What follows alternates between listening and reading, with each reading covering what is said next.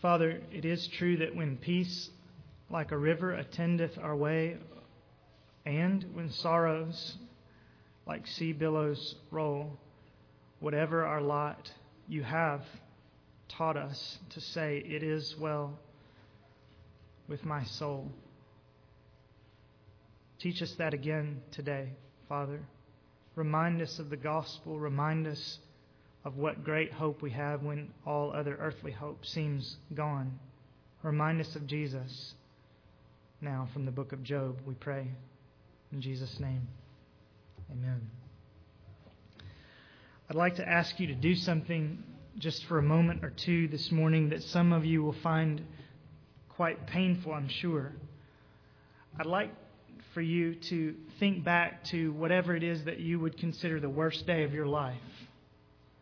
The day when everything seemed to come to a screeching halt. The day when your whole world seemed shattered and turned upside down. The day that you would just as soon forget. Don't forget it, at least for now. Try to remember, just for the briefest of moments, what that day was like. The kinds of things that went through your head. For many of us, I suspect certain sights and sounds are already replaying on the projection screens of our minds. For some of you, perhaps it's the hollow and life-altering ring of that telephone, maybe the hospital room with its tubes and its icy cold lights and the incessant beeping in the background. Maybe it's the look on that doctor's face as he gave you the news, or the look on your children's face as you gave them the news. For some of us, I say, the phrase, "the worst day of your life," brings to life immediate, vivid memories. And for others of us, maybe we have to think a little bit harder because life's greatest blows haven't yet been dealt to us. But whatever the memory is for you, and especially if the memory is one that has not yet actually been created in your life, this book of Job is an extremely important book. It's an important book on the worst day of your life. It's an important book on every other day of your life when you face difficulties that are far less than you might. It's a book about our suffering. It's a book about God's goodness and His sovereignty. It's a book about the hope of salvation. The book of Job helps us answer questions like, where was God on that day? Why is this happening to me? Who's in charge anyway? Job forces us to ask questions like, is this present world really all there is? Or is there a redemption, a change, and a better life that we can look to? Job also teaches us marvelously how believers should and shouldn't respond in the midst of life's calamities. How do we comfort our friends on the worst day of their life? And how do we react ourselves when we are crushed and devastated? All of these questions and more find wise and thoughtful resolution in this ancient and true story. And it begins with Job experiencing the worst day of his life. I want to read it to you in chapters 1 and 2. There was a man in the land of Uz whose name was Job, and that man was blameless, upright, fearing God and turning away from evil. 7 sons and 3 daughters were born to him. His possessions also were 7,000 sheep, 3,000 camels, 500 yoke of oxen, 500 female donkeys, and very many servants. And that man was the greatest of all the men of the East. His sons used to go and hold a feast in the house of each one on his day, and they would send and invite their 3 sisters to eat and drink with them. When the days of feasting had completed their cycle, Job would send and consecrate them, rising up early in the morning and offering burnt offerings according to the number of them all. For Job said, "Perhaps my sons have sinned and cursed God in their hearts." Thus Job did continually. Now there was a day when the sons of God came to present themselves before the Lord, and Satan also came among them. The Lord said to Satan, "From where do you come?" Then Satan answered the Lord and said, "From roaming about on the earth and walking around on it." The Lord said to Satan, "Have you considered my servant Job? For there is no one like him on the earth, a blameless and upright man, fearing God and turning away from evil." Then Satan answered the Lord, "Does Job fear God for nothing? Have you not made a hedge about him and his house and all that he has on every side? You have blessed the work of his hands, and his possessions have increased in the land. But put forth your hand now and touch all that he has. He will surely curse you to your face." Then the Lord said to Satan, "Behold, all that he has is in your power. Only do not put forth your hand on him." So Satan departed from the presence of the Lord. Now on the day when his sons and his daughters were eating and drinking wine in their oldest brother's house, a messenger came to Job and said, "The oxen were plowing and the donkeys feeding beside them, and the Sabaeans attacked and took them. They also slew the servants with the edge of the sword, and I alone have escaped to tell you." While he was still speaking, another also came and said, "The fire of God fell from heaven and burned up the sheep and the servants and consumed them, and I alone have escaped to tell you."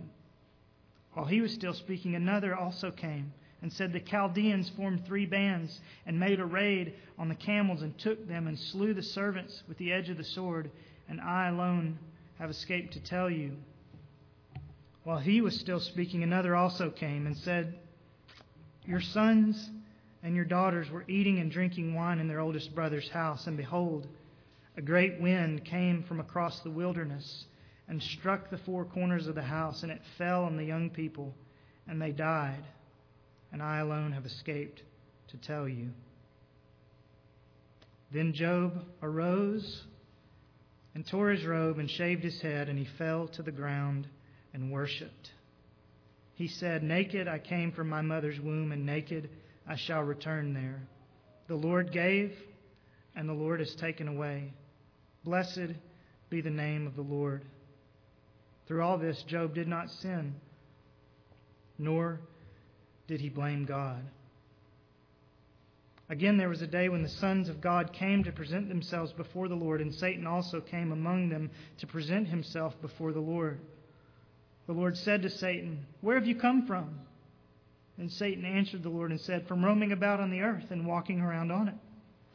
The Lord said to Satan, "Have you considered my servant Job? For there is no one like him on the earth, a blameless and upright man, fearing God and turning away from evil.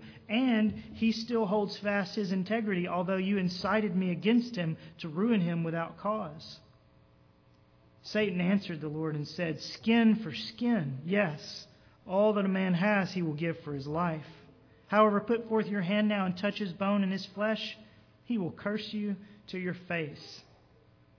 So the Lord said to Satan, "Behold, he is in your power. Only spare his life." And Satan went out from the presence of the Lord and smote Job with sore boils from the sole of his foot to the crown of his head. And he took a potsherd to scrape himself while he was sitting among the ashes. Then his wife said to him, "Do you still hold fast your integrity? Curse God and die." But he said to her, "You speak as one of the foolish women speaks. Shall we indeed accept good from God and not accept adversity?" In all this, Job did not sin with his lips. There's a great deal that we do not know about this man from the land of Uz whose name was Job. We don't know exactly where the land of Uz was located, only that it was to the east, chapter 1, verse 3, of what we normally think of as the Bible lands. Nor do we know how Job, not living amongst God's chosen people, actually came to know about and worship the one true God. Was it that he was perhaps a friend of Abraham or Isaac or Jacob, or that he met them as they traveled from the east to the land of Canaan, and did he perchance learn of the Lord through one of them? Or did God reveal himself to Job in a dream or in a burning bush kind of experience? We don't know. In fact, we're not even told when exactly Job lived. Most Bible-believing scholars suppose that these events must have taken place at least 4,000 years ago, since, first of all, Hebrew tradition says that Moses was the author of this book, and since in verse 5 we still find Job worshiping God in the pre-temple, pre-Levitical priesthood kind of way, namely by making his own sacrifices on his own altar rather than bringing them to the priests. So he lived a long time ago, but we're not sure when. So I say again, there's a lot that we don't know about the man Job. But what we are told about him in verses 1 through 5 is quite impressive. So let me give you just a thumbnail sketch of the man from the land of Uz, the greatest men of all the East. And there is actually much to admire and much to imitate in Job's walk with God. First, notice simply that Job was a godly man. A godly man. He was, verse 1, blameless, upright, fearing God, and turning away from evil. And that's not simply the narrator's estimate of Job. God himself in chapter 1, verse 8, and again in chapter 2, verse 3, says the exact same thing. Job is blameless, upright, fearing God, and turning away from evil. Job was a godly man. He wasn't a sinless man, mind you. We should not understand the word blameless to indicate that Job never sinned or that he was perfect. For the rest of the Scriptures make it plain, don't they, that there's not a righteous man on earth, Ecclesiastes 7, who continually does good and never sins. And Job, as you read on in the book, in his better moments at least, is willing to admit that he's a sinner. You can see chapter 14, verses 16 and 17 as a for instance. So we shouldn't think of Job as a perfect man, a sinless man, but he was, according to the narrator and according to God, upright and blameless. Probably in the sense that the Apostle Paul will later say that elders in the church should be blameless or above reproach in Titus chapter 1. That is, Job was without major or unrepentant moral defect. He was a godly man. And I just pause to wonder if each of our stories were written down like Job's, how many of us would they say about us, she was blameless and upright in fearing God and turning away from evil? Or he was a godly man? Ask that of yourself when you look at the story of Job. Am I really a godly woman? Am I really a godly man? Job was a godly man. Secondly, observe that Job was a great man in verses 2 and 3. Indeed, he's called the greatest of all the men of the East. He possessed sheep and camels and oxen and donkeys and servants, which were all ancient symbols of wealth and prosperity. He possessed these things in numbers that are hard for us to fathom. And always an Old Testament symbol of blessing, Job had a great number of children, we learn. 2 quivers full, one might say. So he was an undoubtedly great man. And while earthly greatness isn't always a corollary of godliness, that is to say, while it is not always true that if you're godly, God will necessarily make you great, we also have to say here that the two aren't mutually exclusive either. There are many wealthy, powerful, worldly, great people who also fear the Lord. And Job was one of them. He was a godly man. He was a great man. And thirdly, you'll notice that Job was a gospel man. A gospel man. That's the importance of verses 4 and 5. Job's sons and daughters must not have had the same moral and ethical scruples that their father had. And so he worried that when they gathered for their daily feast together, they might let their hearts and lips run as freely as the wine, that they might, in the course of their enjoyment and their singing, have actually sinned and cursed God. Verse 5. Job was concerned about that. And so what was his solution? Well, the solution, according to verse 5, was burnt offerings. Job would rise up early once a week on the day when his children would eat in his oldest son's house. And Job would go out some place to a hillside somewhere, and he would seek to make blood atonement for the sins of his children, the same way that the Old Testament priests would someday be doing for the sins of the children of Israel. And so I say Job was a gospel man. It's true that he didn't know the name of Jesus. It's true that he didn't understand all that God would someday accomplish through the Lamb of God who takes away the sin of the world. But Job understood something of sin and something of the need for atonement. Job understood quite a bit of what we call the gospel. Job knew that he and his children, in other words, needed a lamb. Do you? Have you admitted your need for a lamb, for a sacrifice that can atone for your sins? Have you embraced Jesus? Are you, like Job, a gospel man or woman, a gospel boy or girl? And remember this before we move on from this brief sketch of Job's character. Just because you're a godly person, just because you believe in the Lamb of God who takes away the sins of the world, that does not preclude you from great suffering and great testing and great temptation. It is the blameless, upright man who suffers in this story. This is not the health and wealth gospel. This is the greatest of all the men of the East who has his life turned into a train wreck. And if Job's life, the godly man, the great man, the gospel man, can turn into a train wreck, so can yours. And so can mine. Being a follower of God doesn't make us immune from suffering. We'll think more about why that is so before we conclude this morning. But for now, just realize that it is so. None of us are immune to the worst day of our lives. And if the worst day of your life has not yet happened, it will. If you simply live long enough in this world, it will. So I repeat, there is a great deal to learn simply from observing the character of the man from the land of Uz whose name was Job. And there's more to learn as the day of his calamity begins to unfold in verses 6 and following. In verses 6 through 12 of chapter 1, and then again in verses 1 through 6 of chapter 2, something interesting happens. In both of those places, the veil, if you will, between earth and heaven is pulled back for a moment or two, and we are allowed to see what's going on behind the scenes. We're allowed to see what some have called the wager in heaven. When you watch this conversation between Satan and God, it's almost as if in these two amazing little scenes that God and Satan are making a bet. And the question is quite simple. Indeed, it's a question that we ought to ask regularly about ourselves.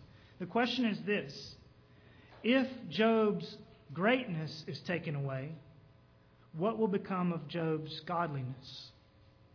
Or to put it another way, if God ceases blessing Job, at least in the earthly realm, if God ceases blessing Job, will Job cease blessing God? That's the question. That's the debate between God and Satan. And Satan presumes in verses 9 through 11 that Job is a mercenary, that Job is worshiping God merely for the capital gains that he can get from him. God, as we have already seen in verse 8, is clearly of a different opinion. And of course we know, just by observing the two parties that are involved in this wager, we know who's going to win the bet. Indeed, this entire conversation, both of these conversations, chapter 1, verses 6 through 12, and chapter 2, verses 1 through 6, are really all about God's sovereignty. They demonstrate, to be sure, Satan's malice, but they demonstrate God's sovereignty. In fact, you could write the word sovereignty in the margin of your Bible next to verses 6 through 12, and then again next to verses 1 through 6 in chapter 2. Because this exchange between God and the devil is amazing evidence of God's dominion over Job, over Job's welfare, over Job's calamity, and even over Satan himself. So just watch with me as God's sovereignty unfolds at three different points in this brief little interchange, focusing mainly on chapter 1, verses 6 through 12. Notice, first of all, that the conversation, the wager, takes place at God's initiative. God's initiative. Verses 6 through 8 do not tell us that Satan arrived in heaven and that he already had developed a plan for how he would destroy Job. No, according to verses 6 and 7, Satan simply showed up in the heavenly throne room, defiant as ever to be sure, but that it was God, verse 8, who actually broached the subject of Job. It was God who said, "Have you considered my servant Job?" God was the one who drew Satan into this wager over Job's integrity. Now, yes, Satan came up with some quite sinister terms in verse 10, but God was the one who initiated the discussion. God was the one, it seems, who wanted the test. And the same is true in chapter 2 when Satan comes again into God's heavenly court. God, not the devil, was the initiative taker in the discussion with Satan and the wager concerning Job's integrity. God's initiative. And then second, notice that God's sovereignty over Job's life shines through even in Satan's challenge. Satan's challenge. As you listen to what he says, even then you see that God is in control of the situation. That is to say that in verses 9 through 11, even the devil himself understands that it is God who has the power over Job's life. Listen to what he says. What's the answer? Why was Job so blessed?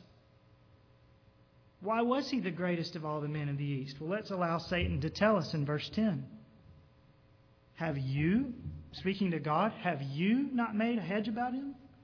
Indeed, you have blessed the work of his hands. Now, of course, Satan meant this as a critique. Satan was saying to God, Job only worships you because you treat him like he's your golden boy. He only worships you because you bless him so much. Satan, in other words, is not trying to prove God's sovereignty so that 4,000 years later the readers of Job could worship God for it. But that's exactly what he ends up doing. Because he tells us, in essence, that God was the one who made Job what he was. That's what Satan is reminding us. Job didn't do it alone. Rather, it was God who blessed the work of his hands.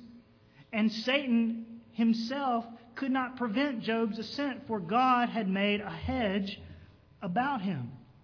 So even Satan understood that God was sovereign over the blessings that came into Job's life. And not only that, but in verse 11 and again in chapter 2, verse 5, we learn that Satan also understood that it would be God's sovereignty at work if Job's blessings were taken away. Did you notice in both of those places what Satan said to the Lord?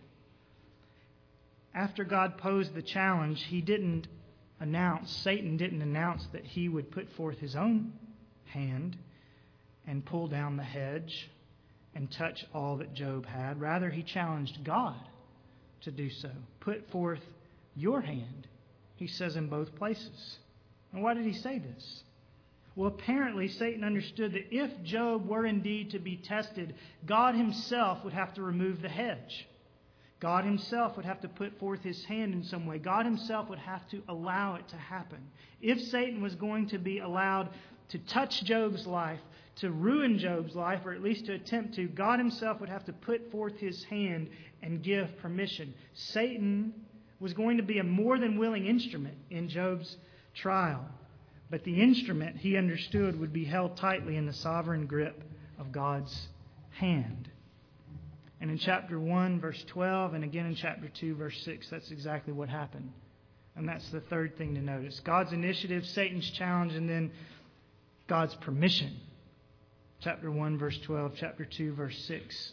In both of these cases, before Satan can leave and do what he wants to do to Job, he has to receive God's permission, and he does.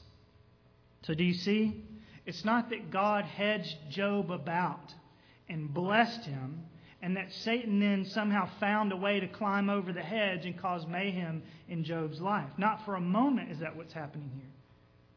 God hedged Job about. God is the one who had given Job all that he had in verses 9 and 10 of chapter 1. God is the one who proposed the wager, and God would have to be the one to put forth his hand, verse 11, to remove the hedge and give Satan permission, verse 12, to wreak havoc in Job's life. Job was unalterably in God's hands, and Satan was unquestionably on God's leash.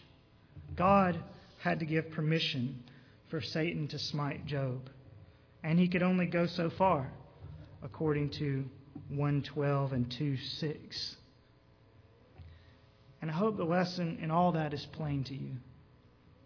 Namely, that when your phone rings at 2 a.m., or when the doctor says you only have 2 months to live, or when your child is prenatally diagnosed with Down syndrome, or when the cancer comes back, or when the teenager runs away, or when the house catches on fire, when the layoff finally happens, when you press down on the brake pedal and nothing happens in response to that, there will surely be many questions.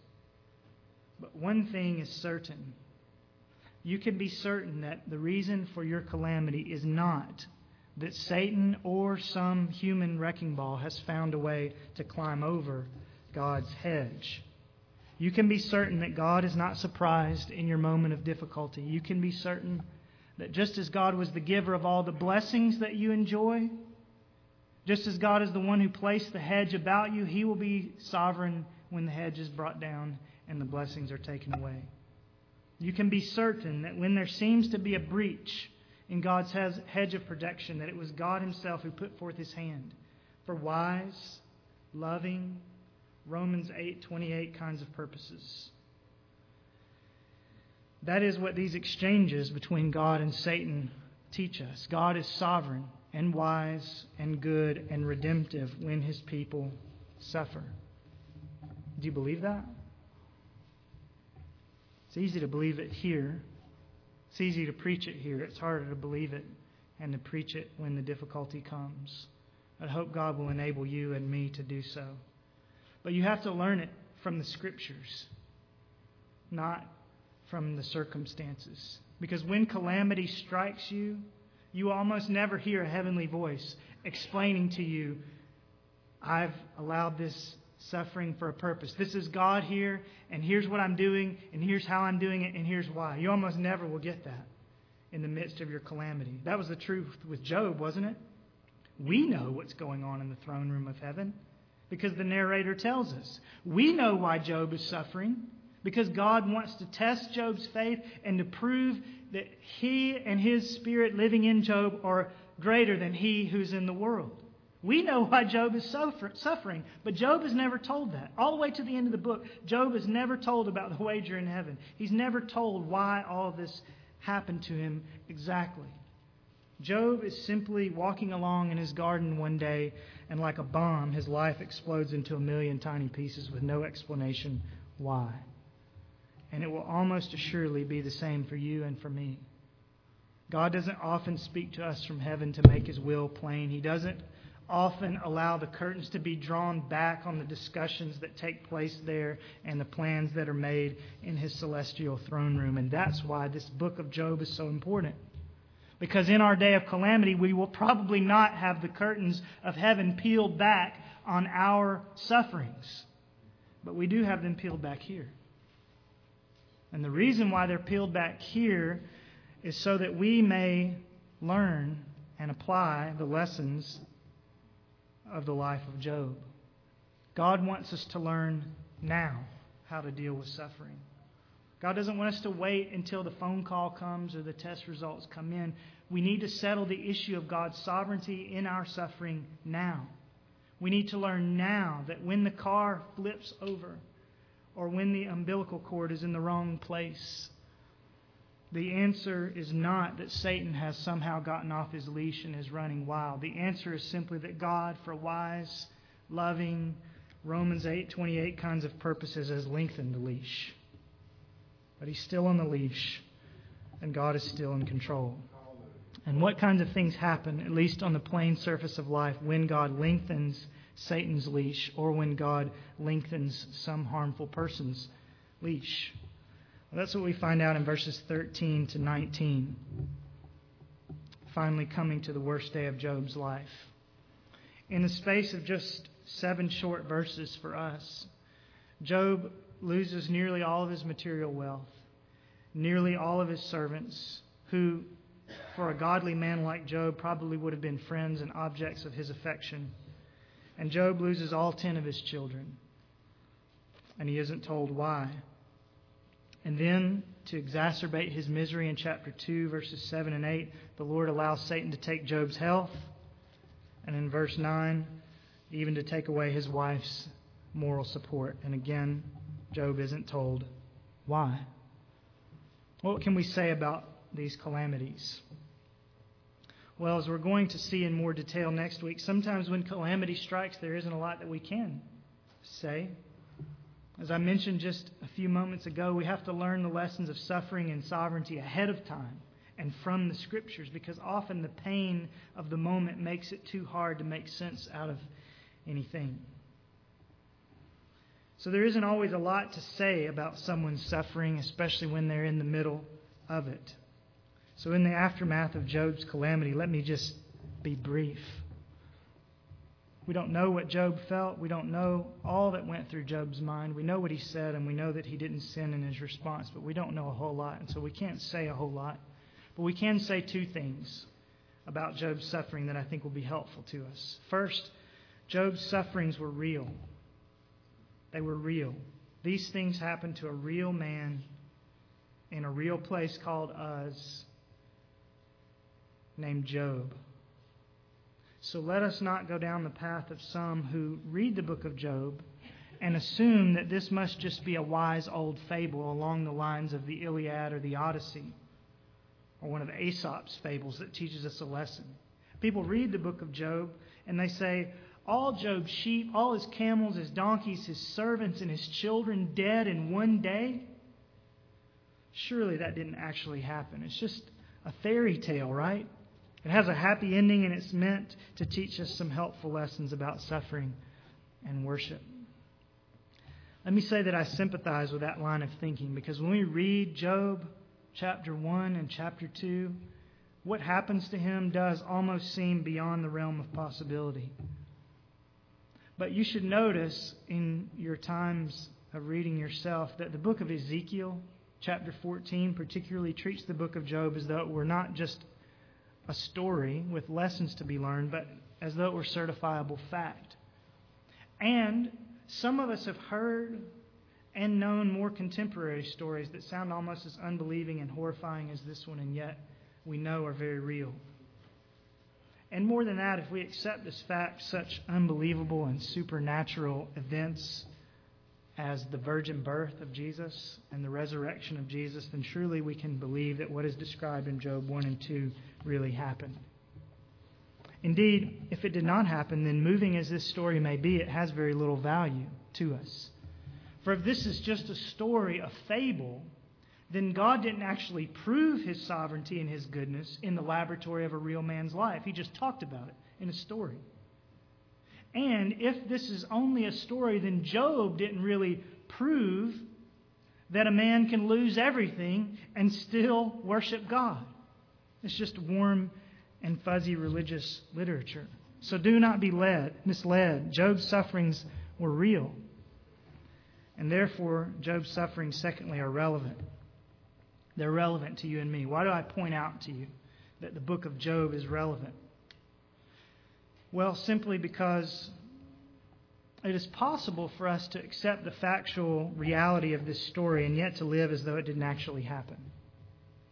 It's possible for us to believe that this story is real and not to learn anything from it. It's possible because Job's sufferings are so far removed from us. Temporally, 4,000 years ago. Culturally, his wealth is measured in sheep and camels. Geographically, none of us have ever been to where Uz probably was. It's possible because Job's story is so far removed from us to believe that it really happened, but to learn nothing from it. I'll give you an example. All of us believed in December of 2004 that a devastating tsunami hit South Asia just before Christmas, just after Christmas. But the story was so far removed from us in the United States that it didn't really impact most of our lives. It didn't impact the way we think about things. It didn't impact our government's thinking about tragedy in the oceans. But 8 months later, Hurricane Katrina hit our country. And many people, including many in the government, were completely unprepared. Don't let that happen to you with the book of Job. Just because it seems far away, it may be very well relevant to you and maybe in the near future. Don't miss the lessons in Job because these events happened thousands of years ago and thousands of miles away and to a man who lost thousands of sheep rather than thousands of dollars. Someday, though perhaps in different ways and on a different scale, the book of Job is going to unfold in your own life. Someday, for me and for you, if it hasn't happened already, we will have the worst day of our lives. And in that day, we're going to need some answers and some support and some hope and some wisdom from heaven. And Job, with more color and detail than perhaps any other book of the Bible, offers all of these things to each of us. So he who has an ear, let him hear what the Spirit is saying in the book of Job. Now finally, let's take a look at Job's response to all of his calamities. We've looked at Job, the man. We've looked at the wager in heaven. We've considered the worst day of Job's life. Now let's look at Job's response to all of his calamities. First, in chapter 1, verses 20 through 22. Let me just back up and read beginning in verse 18 so that you remember how hard it must have been for Job to do what he does in verse 20. While he was still speaking, another also came and said, "Your sons and your daughters were eating and drinking wine in their oldest brother's house, and behold, a great wind came from across the wilderness and struck the four corners of the house, and it fell on the young people, and they died. And I alone have escaped to tell you." Then Job arose and tore his robe and shaved his head, and he fell to the ground and worshipped. He said, "Naked I came from my mother's womb, and naked I shall return there. The Lord gave, and the Lord has taken away. Blessed be the name of the Lord." Through all this, Job did not sin, nor did he blame God. And then turn over to chapter 2, verse 10. And notice how Job reacted there when, after being struck with sore boils from head to toe, and after his wife had lost her patience and urged him to curse God and die. Verse 10, he said to her, "You speak as one of the foolish women speaks. Shall we indeed accept good from God and not accept adversity?" In all of this, Job did not sin with his lips. So what can we say about Job's response in the midst of the worst day of his life? 3 things as we close. First, notice that Job's reaction to his suffering is refreshing. It's refreshing. It's helpful. It's helpful, first of all, to see in Job's life that mourning and worship are compatible. That mourning and worship are compatible. In the day of his calamity, Job shaved his head and tore his robes. The equivalent for us of putting on all black and weeping alone. And in the day of his sickness, he sat down in a pile of ashes, again to signify the mourning that was in his soul. And what we learn is that just because God has allowed difficulty to overtake you, that doesn't mean you can't still worship. Mourning and worship are compatible. And on the flip side, we also learn that just because we ought to praise God in the midst of life's calamities, that doesn't mean that we cannot or should not do so through tears. For Job is clearly a broken man, and the Bible tells us that he didn't sin in his weeping, his brokenness, and his tearing of his robes. If we want to worship God in the midst of trials, if we want to have faith in the midst of calamity, that's not the same as stoicism. Trust in God, worship for God doesn't require us to put on a happy face at the funeral or to swallow our tears and to force ourselves to say, "I'm fine. No worries here. I'm trusting God. Everything's fine." That's not what Job did, and that's not what we must do. Mourning and worship are compatible, and Job teaches us that as he sits in the ash heap, worshiping. It's also refreshing to see that mystery and worship are compatible. Mystery and worship are compatible. As we said, and as the rest of this book will make plain, Job had no idea why God was allowing him to suffer so much. Job was not privy to the conversations between God and Satan that the narrator unfolds for us. Job does not understand what God is doing. And yet he worships. And yet he ascribes glory to God. And yet he ascribes sovereignty to God. And he urges his wife to do the same. So I say, how refreshing to see that one does not have to have all the answers to be able to say that God is good. One does not have to know all the mysteries of God's providence to be able to bless His name, to bow at His feet, and to worship Him.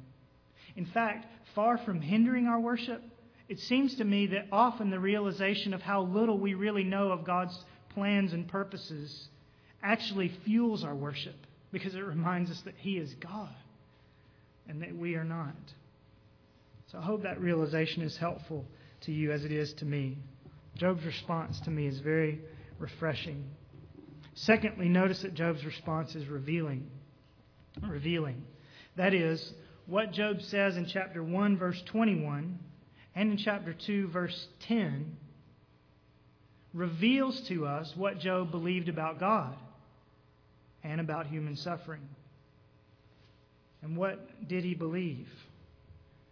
Well, he believed, and you should write this down as the most important lesson in the book of Job. It's not a main point in this sermon, but it's the most important lesson in the book of Job. Job, when we read his response in verse 21 of chapter 1 and verse 10 of chapter 2, it's clear to us that Job believed that everything comes back to God. Everything comes back to God. Do you hear that echoing in Job's words, both in chapter 1 and chapter 2? What does Job say about his suffering in chapter 1, verse 21? The Lord gave, and the Lord has taken away. And then in chapter 2, he says to his wife, shall we indeed accept good from God and not accept adversity? In both places, he said, God's the one who is good to us, who gives to us, and God's the one who allows adversity and takes away, ultimately. Who did Job believe ultimately was in control of his life, indeed of his adversity, his financial ruin, his sickness, the death of his children? Who was sovereign in all those instances in Job's mind? Well, it was the Lord who gave, and it was the Lord who had taken away. Bible commentator Francis Anderson, I think, says it well when he writes, Job sees only the hand of God in these events. It never occurs to him to curse the desert brigands, to curse the frontier guards, to curse his own stupid servants now lying dead for their watchlessness. All secondary causes now vanish. It was the Lord who gave, it was the Lord who removed, and in the Lord alone must the explanation of these strange happenings be sought. And we might add to Anderson's comment that it never occurred to Job to curse or blame the devil either. Now, true, Job isn't privy to the information we're privy to. He didn't know about the wager in heaven specifically, but he was a man who feared the Lord.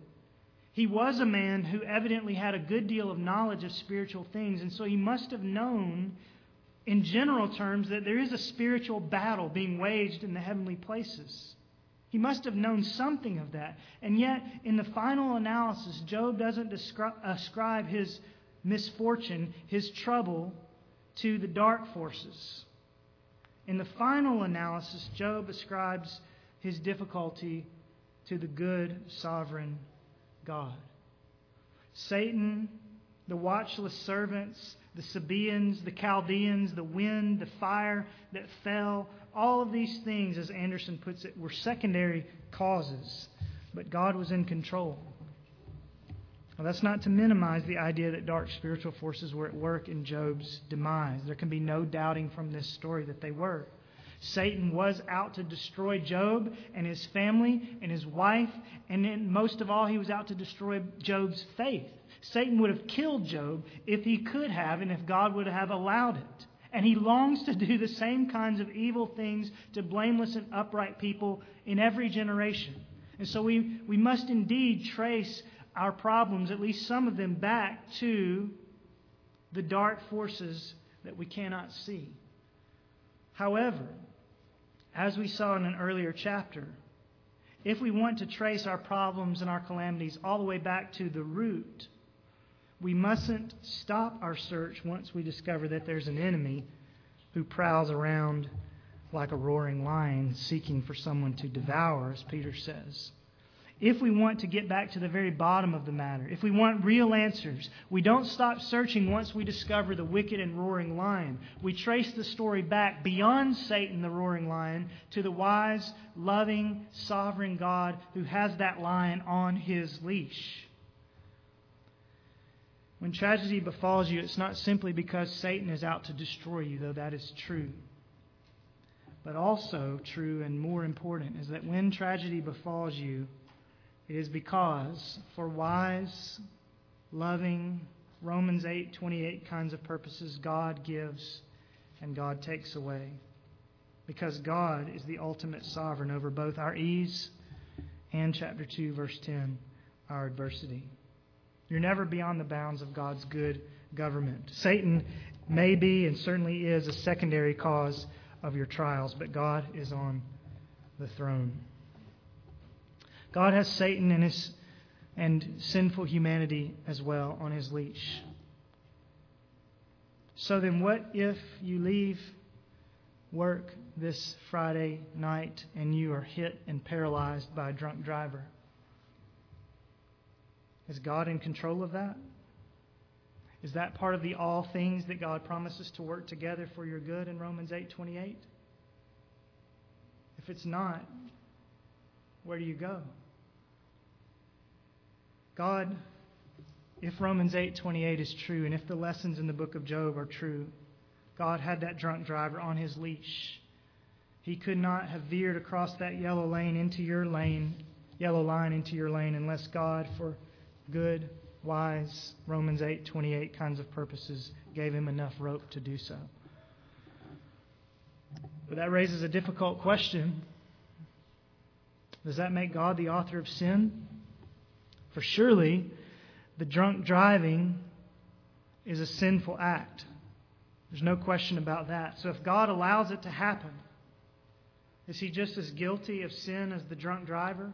Is he just as guilty of Satan's sin in the book of Job as Satan was? No. Why not? Well, the drunk driver is guilty because he drove that way out of reckless, selfish motives. And Satan, who was quite likely behind the wheel with him, is also guilty because he is seeking to devour you, Peter says. But is God guilty for letting it happen, for giving Satan and the driver just enough rope to get across the center lane and into your life? Not for a moment. Why not? Well, because God, if he were to allow such a tragedy, or if he were to do something to you with his very own finger, would be doing it or allowing it for your good. And that's no sin. I can't explain to you how a drunk driver paralyzing me or my wife or one of my children or one of you could work for any of our good. I don't know the answer to that, but I believe the promises of Scripture that say that for his people God causes all things. Drunk drivers, cancer, tornadoes that kill 10 young men and women in the prime of their life. God causes all things to work together for good. And if God is working for our good, no matter how bad an actual event may be in the heat and the pain of the moment, God has not sinned. And that is why Job doesn't blame God and he doesn't curse God in these verses. God sometimes allows horrific things to happen to us and to those we love, and we, like Job, don't always know the reasons why. We don't know what he may be proving or what he may be preparing us for. But he is sovereign and he is good. And if you want proof of that, look no further than the terrible hill called Golgotha, where God, according to his own predetermined plan, the Apostle Peter tells us in Acts 2, where God, according to his own predetermined plan, delivered his Son over to be tortured and beaten and crucified. And even there, actually, especially there, God was working all things for good. And if he would allow the most cruel suffering that was ever heaped upon a human being, suffering that would have made Job stand back and wonder, if God would have allowed the suffering of Golgotha and worked that for good, then surely he's doing the same with bone disease and miscarriages and so on. Job believed that God was absolutely sovereign over his suffering. He realized that everything comes back to God, that the ultimate answer to all of life's quandaries is God. And as we were about to see, the narrator tells us that Job got it right. Job got it right. That's the third and final sub-point here. What do we say about Job's response? Well, he got it right. Look at verses 1:22 and then 2:10. 1:22, through all these things, through all this, Job did not sin, nor did he blame God. It says, nor did he blame God. It doesn't mean that he didn't think that God was involved. He clearly did when he said the Lord gave and the Lord has taken away. When it says he didn't blame God, what it means is that he didn't ascribe to God impropriety. He didn't say, God, you shouldn't have done this. This isn't right. And then in verse 10, we read again that in all this, Job did not sin with his lips. Job's response was right. He was right to say that God was the one who had given and God was the one who had taken away. He wasn't sinning when he said that. He was right when he said that the Lord had brought upon him ultimately this adversity. But Job was also right not to put his finger in God's face. He was right not to join his wife and lose his patience and curse God. He was right to mourn and to tear his robe and to shave his head. He was right to fall to the ground and worship. Through all this, Job did not sin, the narrator tells us. These are the responses of a godly man or woman in the midst of the furnace of affliction. This is what uprightness looks like on the worst day of your life. Quiet, worshipful, trusting, rest in God. Is that what you will look like in the day of your trial? Is that what I'll look like? We can't say for sure. It's a question we need to ask before we have to. Will I be with Job's wife, shaking our fist at God, assuming that he's been unfair? Or will we be in the ashes with Job, mourning, yes, but also trusting and worshiping and waiting on the Lord? I cannot pretend to understand what Job and his wife felt in those horrid days, and I do not pretend to understand your pain. I doubt I'll even understand my own when it comes. But whatever pain you feel, and however deep it is, don't put your finger in God's chest. Remember Job. Remember that God works all things together for good to those who love Him, to those who are called according to His purpose. Remember that even if He gave you no other evidence of His love, God has given you His own Son. So please, in the day of your calamity, don't curse this good, loving God. Don't shake your fist in the face of the God who gave you His Son. Don't put God on the witness stand and begin making wild accusations against the one who promises to work all these things together for your good. No. In the day of your trial, fall to the ground and worship. In the day of your trial, say to yourself, the Lord gave and the Lord has taken away. Blessed be the name of the Lord. Job's response on the worst day of his life was right. And so must yours be.